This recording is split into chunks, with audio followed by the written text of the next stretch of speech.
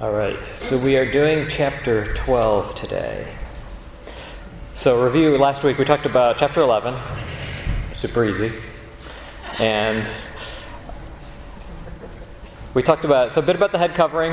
One of the things that it struck me, that I liked how we talked about not just the parts that we don't understand, or those parts we have questions about, but also about that there's I can't hear a word. You can't hear a word? Okay, we got tech support on it. Not one word. Who knows? Some people say the class is better when you can't hear one word from me.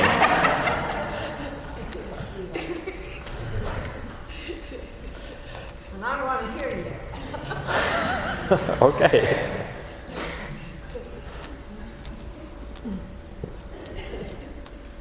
Now talk. Am I good? Keep talking. Keep talking? Uh-oh. Can you hear me now? This sounds like a Verizon commercial. There's something wrong.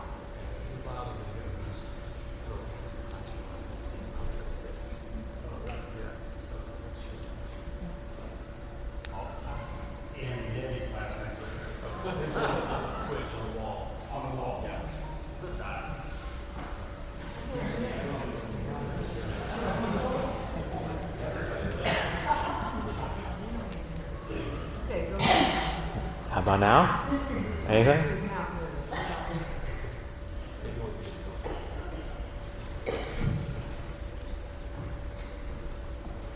Did I hear that the audio was being piped upstairs too?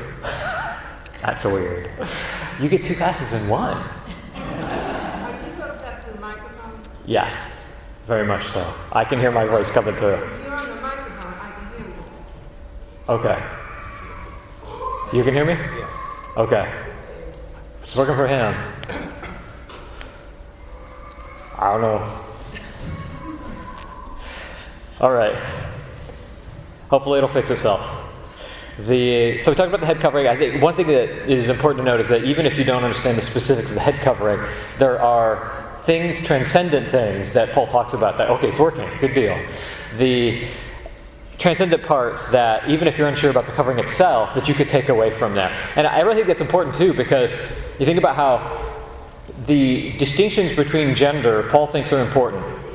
Now, you would think that this would just be obvious to society, but apparently it's not as obvious as you would think, because this is 2023.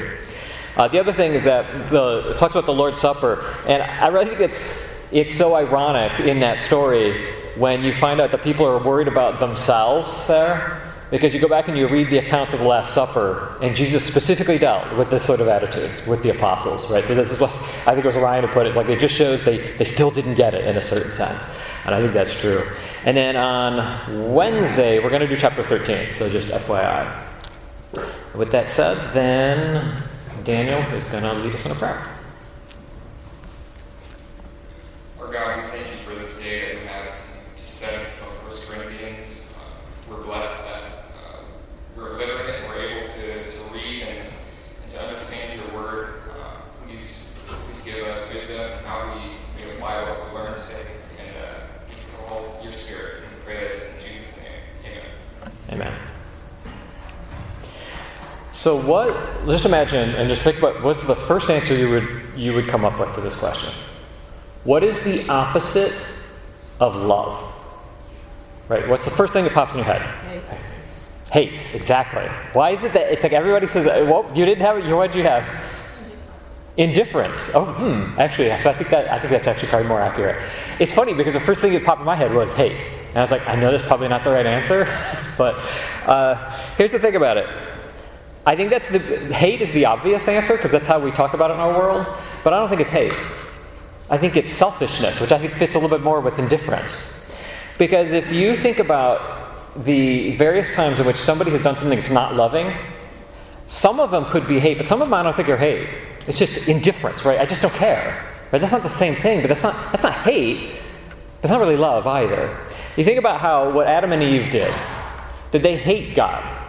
Well, they did something, they committed the first sin because they wanted to be like God. It doesn't seem like they hated him, but they were acting in their own benefit. So I think selfishness fits that, but hate does not. And then, so I was thinking, is it true that that selfishness is really the core of so many of these sins? And I think that you could say that much of what the 1 Corinthians, what the Corinthians were struggling with, there were issues that were touched by some level of selfishness. And then I thought, okay, so there is an exception to the idea that sins are caused by selfishness. And I thought, well, what about idolatry? Maybe idolatry is an exception to that. But then when I thought about it, I thought, well, actually, I think that is touched by selfishness. If you read about how pagan gods were worshipped, people would offer them these sacrifices, but they offered them for a reason. And it was to get something back, because they wanted their crops to be good that year, or whatever happened to be. So that's selfishness. And then, you remember how Paul in Colossians 3, verse 5, he says that covetousness is idolatry. And in the New Testament, I was talking to John Carline a couple of months ago, and Paul is saying that covetousness is idolatry, and we were talking about how that phrase in the Bible, it says talks about people serving money. It's kind of an odd phrase. We don't use that, except for we don't say that phrase unless it's in a religious context. What does it mean to serve money? Here's what we don't mean. We don't mean we want to serve money's interest or bring glory to money. That's not what we mean. What we actually mean is we want money to serve us and to bring us glory. So that's touched by selfishness as well. And I'm mentioning this because, like I said, I think the issues that Corinth is struggling with, they're all touched by some level of selfishness. There's also a pattern here. So we're going to cover chapter 12.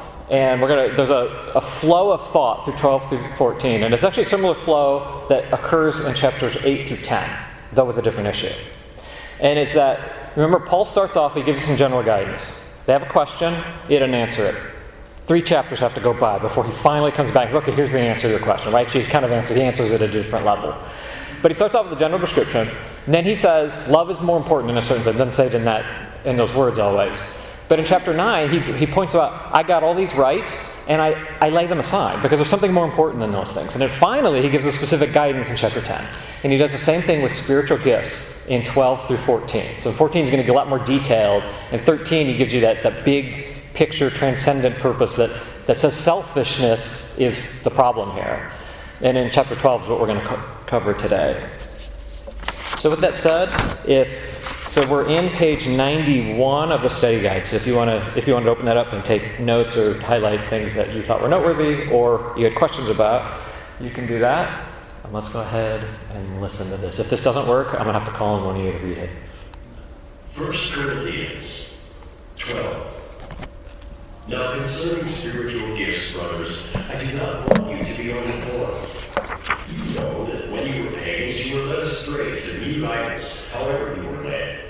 Therefore, I want you to understand that no one speaking in the Spirit of God ever says, Jesus is accursed, and no one can say, Jesus is Lord, except in the Holy Spirit.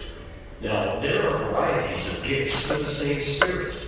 And there are varieties of service, but the same Lord. And there are varieties of activities, but it is the same God who empowers them all in everyone. To each is given the manifestation of the Spirit for the common good. For to one is given through the Spirit the utterance of wisdom, and to another the utterance of knowledge according to the same Spirit. To another faith by the same Spirit. To another gifts of healing by the one Spirit. To another the working of miracles. To another prophecy. To another the ability to distinguish between spirits. To another various kinds of tongues. To another the interpretation of tongues. All these are empowered by one and the same Spirit, who apportions each one individually as he wills. For just as the body is one and has many members, and all members of the body, though many, are one body, so it is with Christ. For in one Spirit we were all baptized into one body, Jews or Greeks, slaves or free, and all were made to drink of one Spirit. For the body does not consist of one member, but of many. If the foot should say, because I am not a hand, I do not belong to the body, that would not make it any less a part of the body. And if the ear should say, because I am not an eye, I do not belong to the body, that would not make it any less a part of the body. If the whole body were an eye, where would be the sense of hearing? If the whole body were an ear, where would be the sense of smell?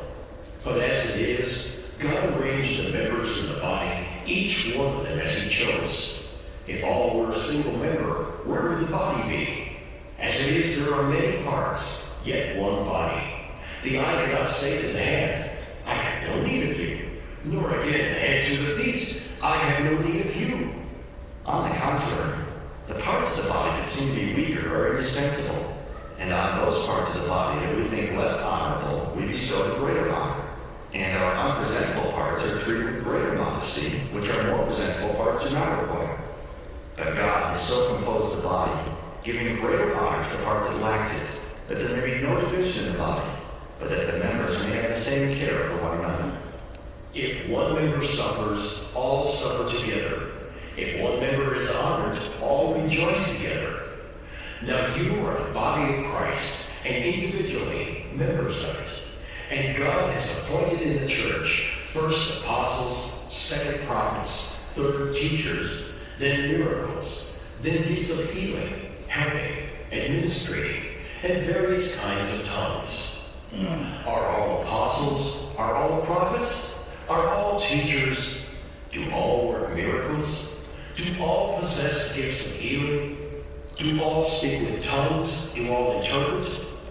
But earnestly desire the higher gifts, and I will show you a still more excellent way. All right, so what stood out to you, or what questions did you have about that? Yeah, Raymond. The gift doesn't appear to be given to the individual so much as the body itself. And if you're going to get caught up in your own gift, like speaking in tongues, if no one's benefiting and there's no one to hear, same thing with like a miracle, there's no one receiving any of it, preaching, teaching, healing. Imagine if he meant us to understand that we all serve a purpose together, and that sometimes this world usurps those the gifts like of healing. I mean, I'll just say, if you're praying to God for healing and you're going and having poison administrated to you in any amount, or are you working within like the parameters He had set up for us? And that's kind of a question, not so much stated, but we could get caught up in an individual gift that's given to the person, but that's not the way He meant it. It was a corporate gift that serves the body. And how important is it for us to recognize that in each other as offices, administrations, governments, that we have it here. Do we acknowledge that in each other? Yeah, I think it was you, I think in the Galatians class, that said that in the church there are no individualists, right? And I think that's right. Like, these gifts are supposed to serve a purpose, but not for us, right? And if you think about it, it's pretty obvious the Corinthians have forgotten that since they start, dividing themselves up by these things. And Paul later talks about how everybody comes to bring their gifts and they want to show it to everybody else. But it's about them showing it to everybody else, not about how they can serve the other people around them. Yes, Bob. Pretty much the same answer, verse 7, the common good. And didn't think about that before, as we was going through the reading, seeing those exact words. And of course that fits the illustration of the body. Every body part is what? For the common good of that body. And so, excellent illustration that it is. Yeah, if the common good makes a lot of sense when you think about something like the heart. When the heart dies, the body dies with it. The whole thing goes with it. You don't have two hearts. Yes. It struck me how important variety is in the body of Christ, and how wrong it is whenever we all want to look the same. Yeah, this is true, and this phrase winds up being manipulated by the world, but this is the phrase unity and diversity. This is actually correct unity and diversity. And it's noteworthy too, because in chapter 12 he talks about the diversity aspect, and then in chapter 13 he comes into the unifying aspect that everybody's supposed to have. So this is the diversity, and chapter 13 is the unity, if you will. Yes? I don't understand how he opens this discussion. I'm not exactly sure, especially in verse 3, what his point is and how it relates to the rest of the chapter. Okay. Yes. And Lisa is going to answer it. That's why she has her hand raised. You should see the look of shock on her face. I guess not. Okay. Yeah, I think this one's weird. Let me read it. It says, "So I want you to understand that no one speaking by the Spirit of God says, 'Jesus is cursed.'" And you're like, whoa, where did that come from? "And no one can say Jesus is Lord except for the Holy Spirit." I struggle with this as well. And I remembered years ago I had read this book by Bruce Winter. And he took the view that, because he was trying to line up cultural items in Corinth and say, if you understand the culture, he said a lot of things in 1 Corinthians fall into place. And there's something, and I'm not 100% certain this is right, but I think he's probably onto something. What he's saying, he thinks that this is not people saying that Jesus is cursed, because the Greek is actually a little bit weird. It just says anathema, Jesus. Cursed, Jesus. There's no verb. There's no is in there. Okay? Sometimes the word is implied by Greek without it being specifically stated. What he thinks happening is that people are actually cursing others and saying, well, Jesus will curse you because you don't agree with me on this. And he puts together an argument that makes a lot of sense. First of all, he looks at culture and he says back then this idea of doing these little curse tablets was super common. And he said, we have a ton of them from Corinth. Well, I mean a ton relative to what you usually have from the first century. You don't have a ton of stuff, but we've got a bunch of examples of this. And he said it's weird because they oftentimes don't put the verb in there. Right? So it says anathema, Jesus, curse Jesus. That actually is how a lot of these curse tablets are. And so he says, if you look at that, we have evidence that pagans would do this, even in Corinth. He says we even have, unfortunately, we have examples of people who claim to be Christians who would do the same thing after that time. Okay? So then you put it together, it could be that some of the Corinthians were saying, well, you'll be cursed by Jesus because of, whatever disagreement. I was thinking about this because I talked to somebody and he told me, and it was somebody who's been struggling with this idea that he's been saved for a long time. And he was having a discussion about politics with somebody, and the other guy said, this isn't politics, because that's relevant to this. The guy said to him, he said, well, I wouldn't want to be you on Judgment Day. It's kind of a similar concept that may be going on here, okay? And then the flow of logic then, I think, makes a lot more sense, because he reminds them of the time when they came from, when they were led astray by speechless idols, however you were led. So you could be saying, you remember those times when you guys used to do that? And then, he says in verse 3, therefore, it starts with the word dio, so he connects those two. And then he says, no one can say by the Spirit of God, could say Jesus cursed, right? So if he's saying, he's like, you're being led by your past, not necessarily by the way you should be thinking about it now. And so that could be the glue. Like I said, I'm not 100% certain, but when I tried to put different views together, that's the one that felt like it made the most sense in context. All right. Yes? Mine's going to go along with yours, but to me, I always interpret it, he starts out talking about spiritual gifts, and brothers I do not want you to be ignorant. So he doesn't want us to be ignorant that there are spiritual gifts. And then he goes on to say, you know that when you were pagans, that you were being led astray to new idols, however you were led. So when they were pagans, they were worshiping idols, worshiping other gods. And he said, therefore, or because of that, I'm going to get things straightened out here. I make known to you that no one speaking by the Spirit of God says, Jesus is the cursed, and no one can say Jesus is Lord except by the Holy Spirit. So once you come to Jesus through the Spirit, then you can recognize him as Jesus and as the Spirit versus how you recognize all of the pagan gods before him. So I always thought it was just talking about throw away your pagan gods, come into the Spirit of God. It's almost like Paul sorting it all out for him.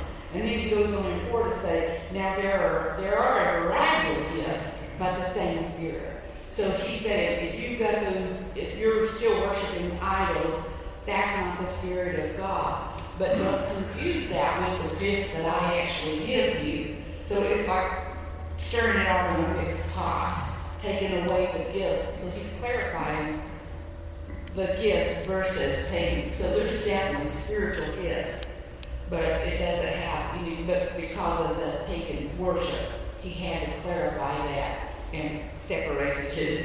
So if that's the case, then that would link back to more like chapter 10 through 11 when he was trying to distinguish it. Yeah, that's true. That would make sense too. I know Lisa had her hand raised too. Yes, Tony. Yeah, just that we just recently got to 1 John and just what he said there in chapter 4 of testing the spirits, that it seems to be similar types of things. Maybe he's not addressing exactly Gnosticism here, but kind of the Spirit just wants to say, well, Jesus didn't come in the flesh. Well, that's not from God. And that he tells them to test the spirits. Okay, here's kind of your litmus test of like, is this really from God or is this not? So maybe a person here who says they have a spiritual gift, they have a spiritual knowledge, they've been given that spiritual wisdom or spiritual knowledge. Well, how do you know that? Well, but this is what they're saying. Well, I have a spirit of knowledge God has given me his gift. Well, clearly he has it. That's the kind of things that he's speaking through you by this supposed gift, that this is how you're going to know if that person even has that. And so don't think that just because someone says that I have this spiritual gift, that it just ends the debate on it. It kind of depends on what you're doing with it also. And so you might want to look at then all the other spiritual gifts that he puts there too, of like, how then are those being used? Because it might even fall into some things about selfishness that you might see through these that go, that's not exactly what God, or how God would be using these. And so if the Spirit is the one distributing those, the Spirit would also be directing how they be used. Yeah, and that's true, because that would fit the context as well. And that's where another place where 1 John I think would fit, because he goes on in chapter 13 and gives a test in a certain sense that would be very in line with 1 John, which is about you look at this person's overall disposition and whether they can love the way they should. Right? That's the big picture item. And then that should stretch back all the way back to the divisions they had when they were saying, well, I'm of Paul, I'm of Apollos. He says there's one Spirit. There's not multiple spirits. They're not competing. It's one Spirit. They should be saying the same thing.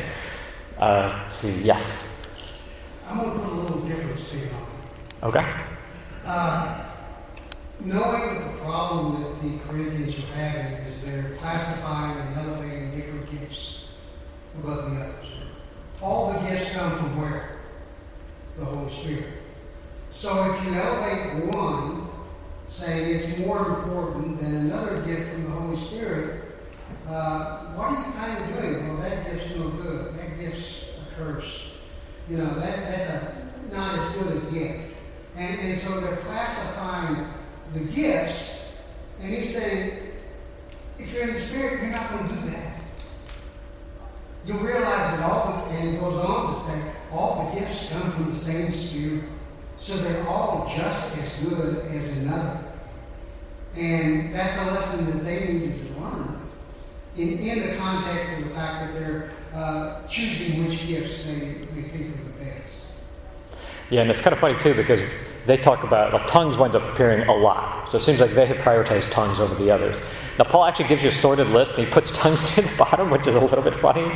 But yeah, because that fits the whole body theme. You can't just be like, I don't need that liver thing. Oh, you will find out you did very quickly. Yes, Raina.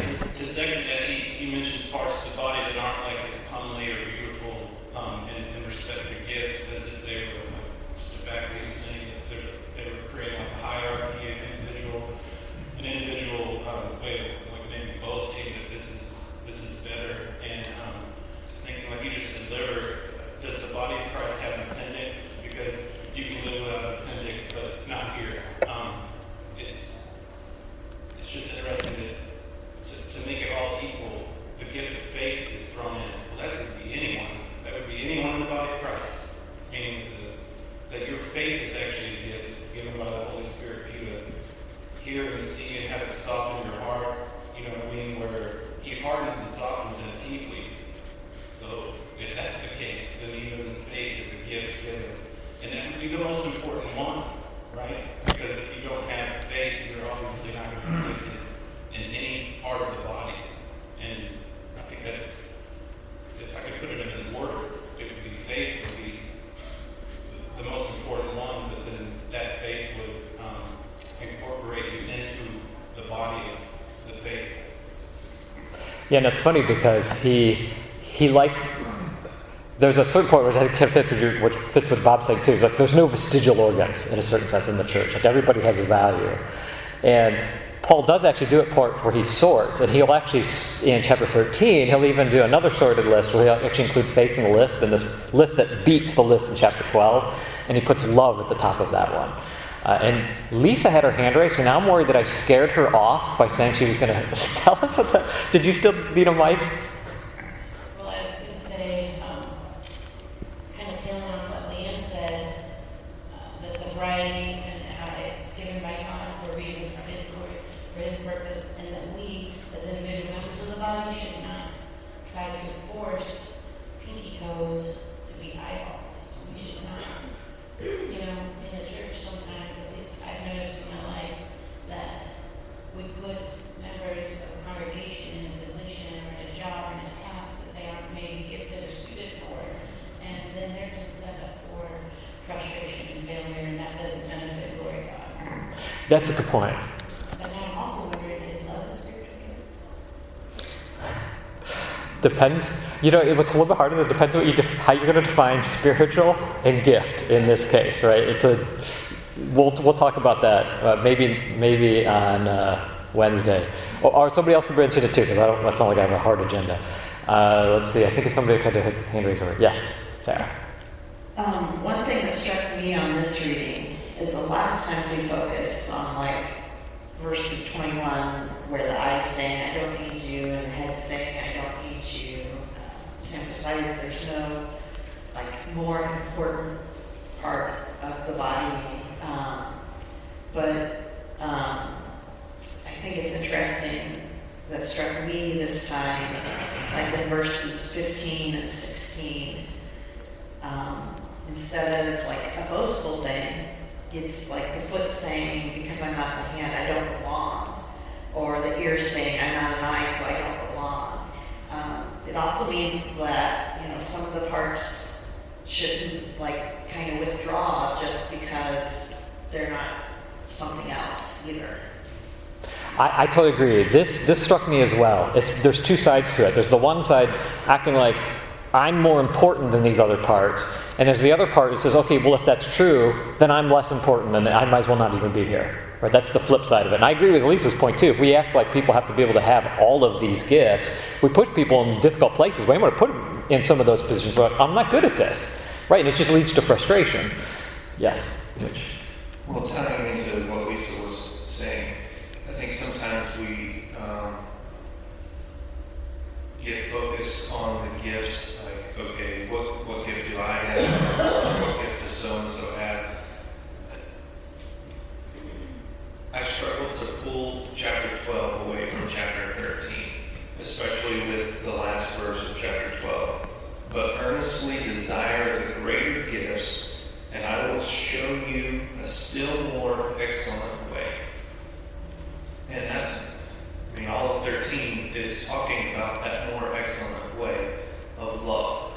And so regardless of what gift you think you might have or that has been given to you by the Spirit, ultimately it has to be through the filter. We have to see it through and use it through the filter of love.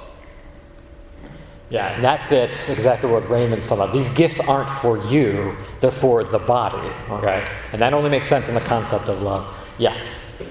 It really comes back to unity. Love is the thing that's going to propel the purpose of the Spirit. And in chapter 12, he's talking about how the Spirit itself is not divided.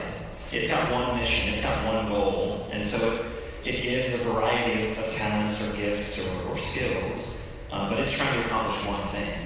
And I do appreciate someone mentioned, it was 1 John 4, testing the spirits. So if I'm claiming to be using the Spirit, but I'm accomplishing something that's contrary to the purpose of God's Spirit, I think that's what verses 1 through 3 are saying. You did mention the idea of Jesus is the curse, and you can't say that through the Spirit. Galatians chapter 1, Paul does actually elicit a curse on those who would teach a gospel different than his. Right. Which is a pretty bold statement. But he had the authority of the Scriptures to say, look, the Spirit directed me to preach this gospel to you. If anyone's going to try to preach something different, there is a curse of God. You're messing with the Holy Spirit and His mission, and we ought not to do that. Yeah, 1 Corinthians 16:22 has one as well. So it's about the appropriateness of it in that case. Yeah. So it is serious. I'm not trying to be like we should run around, listening to Chris. Right. everybody. But it is a serious thing. If I'm preaching the gospel, but it doesn't align with the one that Paul preached, the one that Jesus originated, then that's a serious charge.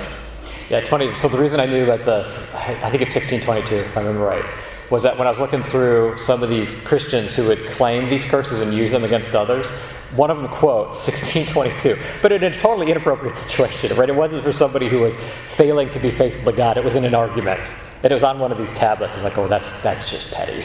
Yes? Yeah, so I keep thinking of this idea of identity politics here. Like, going back to the beginning of 1 Corinthians, like, I know Paul, I know Apollos. Right? It's like, well, as a fill in the blank, right?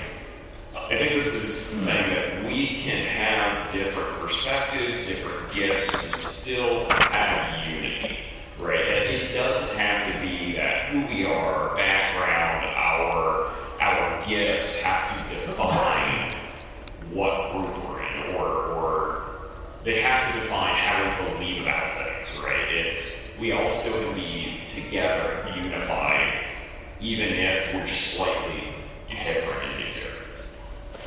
Yeah, and when you think about the way that you said cancel culture, the way that the world handles it, they'll say unity and diversity. That's not unity.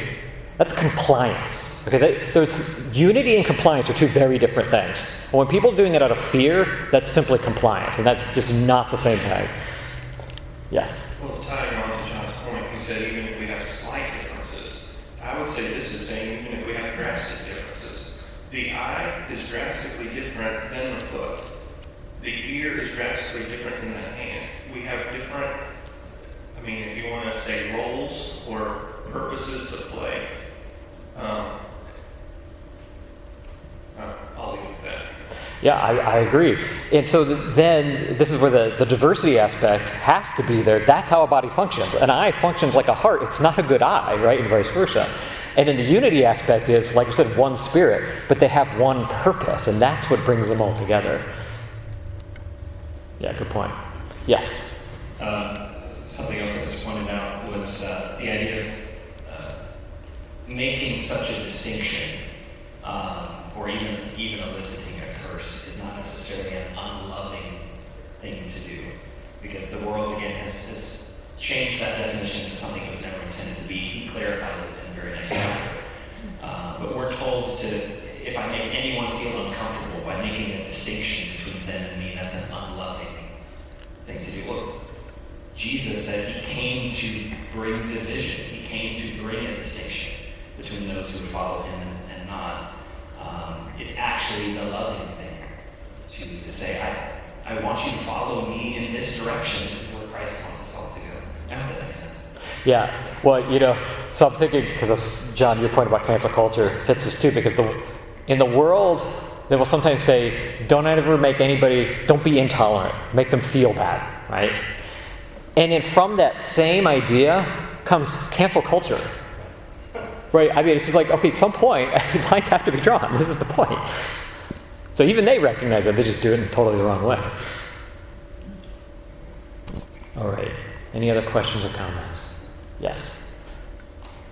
So in verse 10, one of the things that they say is the ability to distinguish between spirits. Is that the idea that we are to be kind of a check for one another?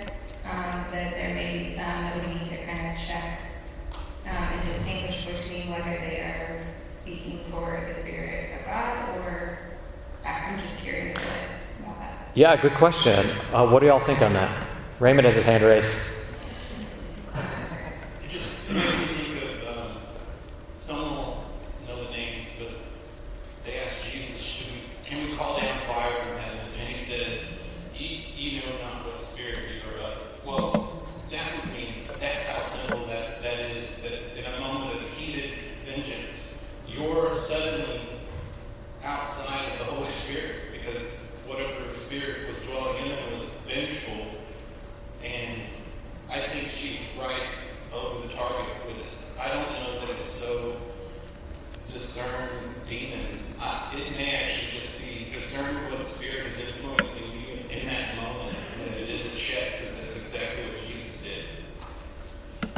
Yeah, I've always thought in the gospel account, like, what would Jesus' reaction be? And it's like, should we call down fire? It's like, no! Like, what? Where did this come from, you know? Josh. And then, I think, did somebody else? Oh, Bob.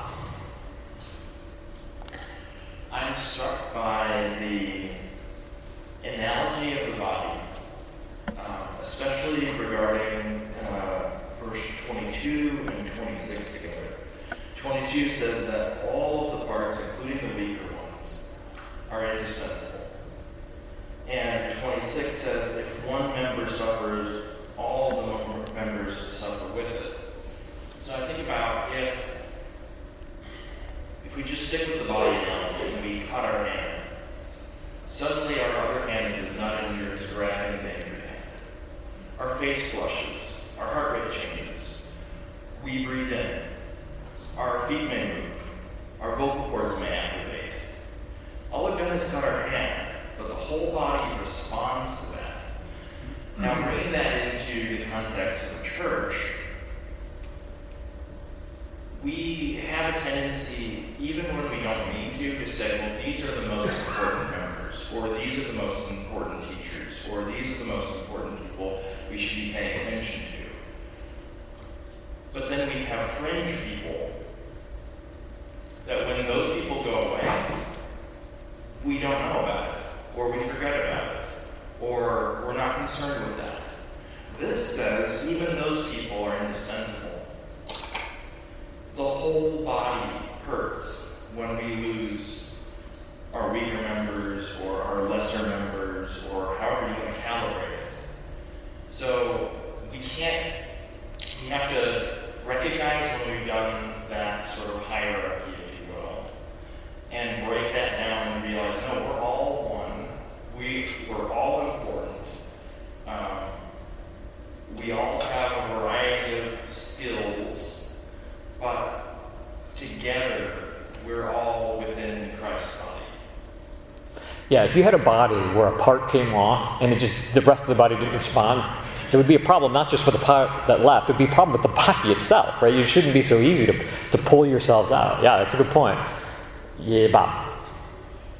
Back to verse 10, was a question. It had two references to my Bible. One was, of course, 1 John 4, the test of spirits. But it also refers to 1 Corinthians 14, verse 29. Let two or three prophets speak, and let the others weigh what is said. So there's some evaluation being done there. And so maybe that was an actual spiritual gift that could discern the spirits.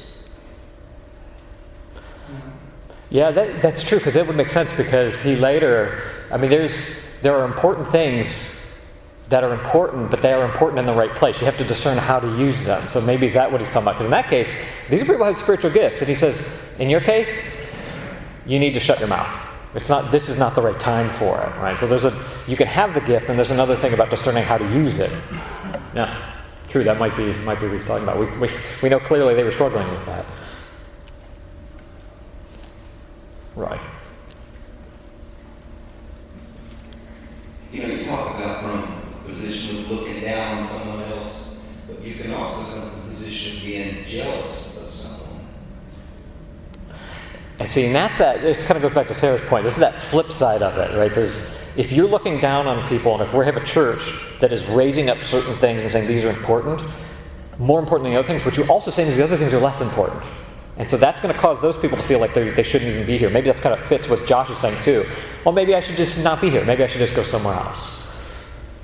Yeah, right. So I have a question, and I would love to discuss. I asked the questions right now. Okay. You answer them. Let's see if it gets going. Does he expect us to seek each other out and utilize each other? Question mark. Because I've never been taught that. And that looks like what it is here is to recognize and utilize. Mitch said the word use. And I'm right in that wheelhouse too. But what that would require is you got to know each other. And that would be more than 3 times a week. And I'm not saying that derogatory, like in a judgmental manner. But what if we're more religious than spiritual? That we're kind of missing it a little this entire gift that he's given us. I've talked to a lot of people here that have providence, they see God's providence and how they've been brought here, not to this building, but to these people. And I don't know how to reflect that into other people. Being a young Christian, old man, but young Christian myself, where this concept of relying on the body and the gifts, was that his intention? It says administrations and like government. Will that be separate from the secular aspect of it? Yeah, I like where you're going with that. Because if I'm hearing you correctly, what you're saying is when we tend to talk about gifts, we tend to talk about figure out your gift and figure out how you can help others. But then the flip side of that is that also the case is I don't have all the gifts. No one has all the gifts. And so therefore, I need to be seeking out others to help me where I have a gap. And it seems obvious that it has to be a two-way street. I think it should be both. Yes? Yeah, he mentioned that in Ephesians 4. He says that's why we were given evangelists and teachers and elders for the equipping of the saints. I don't think he was assuming that only happened when they assembled as a congregation. But these individuals were helping all the time. And it's a good thing for us to seek them out and use them. And I don't think it's also just contained to those three groups of people. Seek each other out. You know, there's wisdom that we can benefit sharing throughout the week. Well, and this fits with Josh, what you said, because if you're a member of a body, you shouldn't be able to just fade away. You shouldn't just be able to stop showing up on Sundays and it be like there's no void. That tells me the problem didn't start when you left. The problem was well before you left. Yeah, and I think, did somebody else have their hand raised? So Josh and then... Yeah, and what you mentioned jives with what we see in verse 29. He's asking rhetorical questions. Are all apostles, or all prophets, or all teachers? Well, if not everybody's a teacher, that means then everybody else is a student in a way, right? That would be the opposite. So if we're all students, most of us, then that means we're relying on teachers to communicate the instruction, and hopefully eventually those of us who are students can also teach at least what we know. Yeah, and I like that. I think this fits what Lisa was saying too, because here's what you don't want. You don't want me as a song leader, okay? Just trust me. I'll have you do it and not me, Josh. But I mean, you just don't want it. And guess what? That's fine, right? Because there's enough people here to do it. I mean, I guess if it's a really small congregation, it gets really awkward real fast. Daniel. Kind of like the idea that, not one body part is good enough on its own. Like, the eye can take in information, but it can't really do anything. The hand can do things, but it can't really take in information. So all of us working together is where all of us become the best use. I'm not saying that right, but when we're all together, that's when we're at our best potential. Yeah, that goes back to that unity aspect. We're unified in the fact that we're all trying to accomplish the same thing, and that works better when we can do it as a functioning unit. Raymond. Just to point out something Josh said is really important. It's really eye-opening that for each teacher there would be an out-of-balance audience of students. Okay, so the majority of people are going to need the gift of the person. And that is probably how they set up the hierarchy where this is, because it is important, and people would need, there would be more students than teachers. And that's kind of proof that these are gifts for the body and that it is a service. I mean, sometimes we're tricked into the worship service is the service. I'm reading here nothing about worship yet. I'm not saying worship, I'm saying the body, which is a little bit different than how I was raised. Yeah, worship here, if you mean it's more than just the assembled thing, then you're absolutely correct. I mean, it has to be a whole life that you live, not just something that's... If you're only a Christian on Sunday, you're not a faithful Christian. They put it that way, right? It's got to be bigger than that. Yes, Lisa. Something that Josh said is kind of ringing in my head. The fringe. He referred to some members of the body that might be considered fringe. And to me, that makes me think far away, like I can't see the fringe. And so the answer rings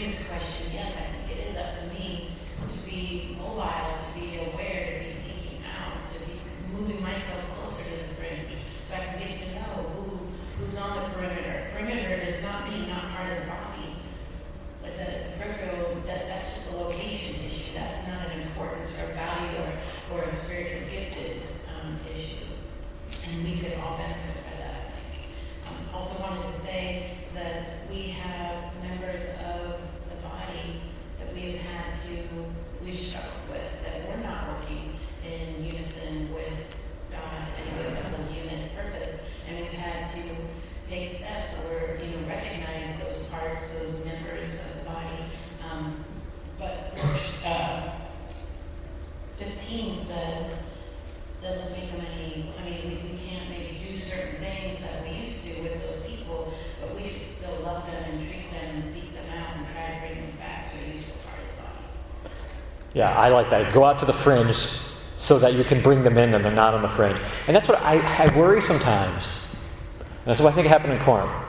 I worry sometimes that the church sometimes prioritizes the gifts of the Spirit in a certain sense over the fruit of the Spirit. And there was somebody I knew who, I would say somebody on the fringe, but he was the kind of guy where if you needed a new garage door, he would show up every single time. And he just didn't feel like he had something to offer the church. And he was on the fringe until he wasn't on the fringe, because he went the wrong way with it. He just left the church. And it's bothered me because I thought he always just acted like he didn't have something to offer. But this was the kind of guy who would show up all the time and do, what do you think's easier, to go put up a garage door or teach a Bible class? I mean, I guess it depends if it's chapter 11 or not. But and how hard of a garage door. But a garage door is a lot. I wonder if he would have felt like he had more to offer if he would have felt more engaged at the same time, So Mitch and then Nina. So I've got a question on verse 28. Seems like he's going through this whole chapter saying, don't set an order. And then in verse 28, he sets an order. What is he referring to in 28? So I would say, technically, he never said there isn't some sort of order per se. I don't see anything as specific as it didn't say in a certain sense. Because he goes on, because exactly what you just said, 28, he just says, well, first there are apostles, second there are prophets, and he actually starts putting them in a list. And then he actually puts the gifts themselves, miracles, gifts of healing, and he puts tongues last, which is a little bit funny because they made such a big deal out of tongues. And then in chapter 13, he also puts in order faith, hope, and love. And he specifically says which one's the greatest, which is love. So, I don't know, maybe I missed something where he specifically said you shouldn't order them. I would qualify by saying when somebody says you shouldn't order them, it depends on what way they mean by that, because sometimes what people actually mean is that we act like this is not important, we don't need this, versus the other. That's actually what they mean. Well, Paul would agree with that, but he isn't saying, like I said, he gives you a sorted list. But what he does with all of this sort is he puts love above all of them, which is the thing that all of us are supposed to have, which should be the focus. So unless I missed something, I guess I didn't say I don't think I said the phrase, he didn't necessarily, he said there's no order because, you just said 28, he tends to say exactly that. Nina? You always take my answer, though. The thing that I don't want us to miss is the spiritual aspect of this. He's talking about how we walk with God, how we spiritually, and he's saying if everybody sets their goal on being an eye, then you're just going to be one big spiritual cyclops that walks out into a thunderstorm and gets struck by lightning. So it's like we have to have all of the different parts to keep each other in line with what God, and I think that ties in to 28, that some are apostles, some are, the church is made up of apostles and prophets and teachers, miracles, gifts of healing. So it's all of these different gifts in all of these different people that leads us all straight to Jesus.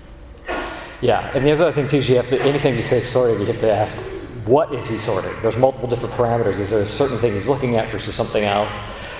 And so we did I know it looks like we only got through one question, but we actually covered this one too, so we're good. Yeah, so Wednesday we'll do chapter 13.